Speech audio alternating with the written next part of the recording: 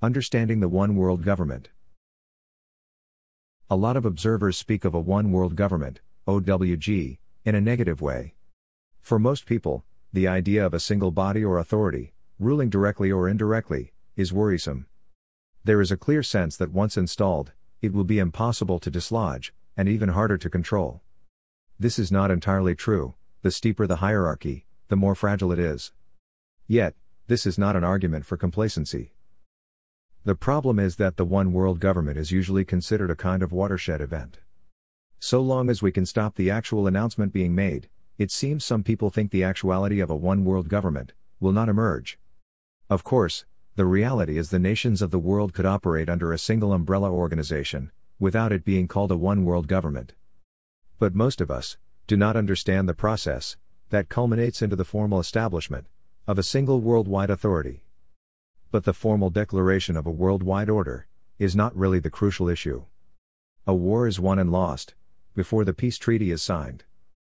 What so many commentators do not seem to understand is that the OWG is not necessarily on the right or left.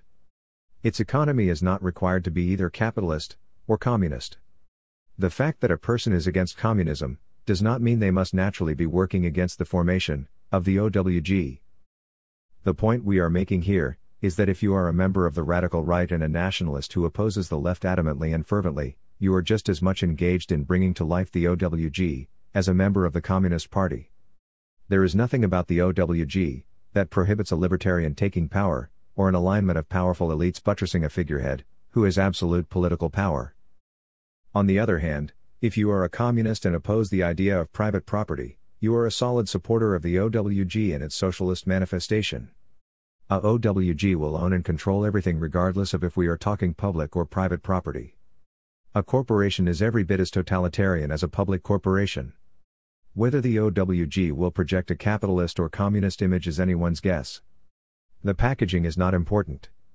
The conduit that constantly transfers power from the base to the center will be expressed as a set of draconian laws and what amounts to a fascist judiciary. You will have the right to obey all instructions given, and the agencies of the government will have the right to remove every remnant of power from you for failing to comply with any order given. The OWG is a parasite that has made the host dependent on it for its survival. The OWG will turn us all into parasites and they will serve as the host. The OWG will be an inversion of values and reality.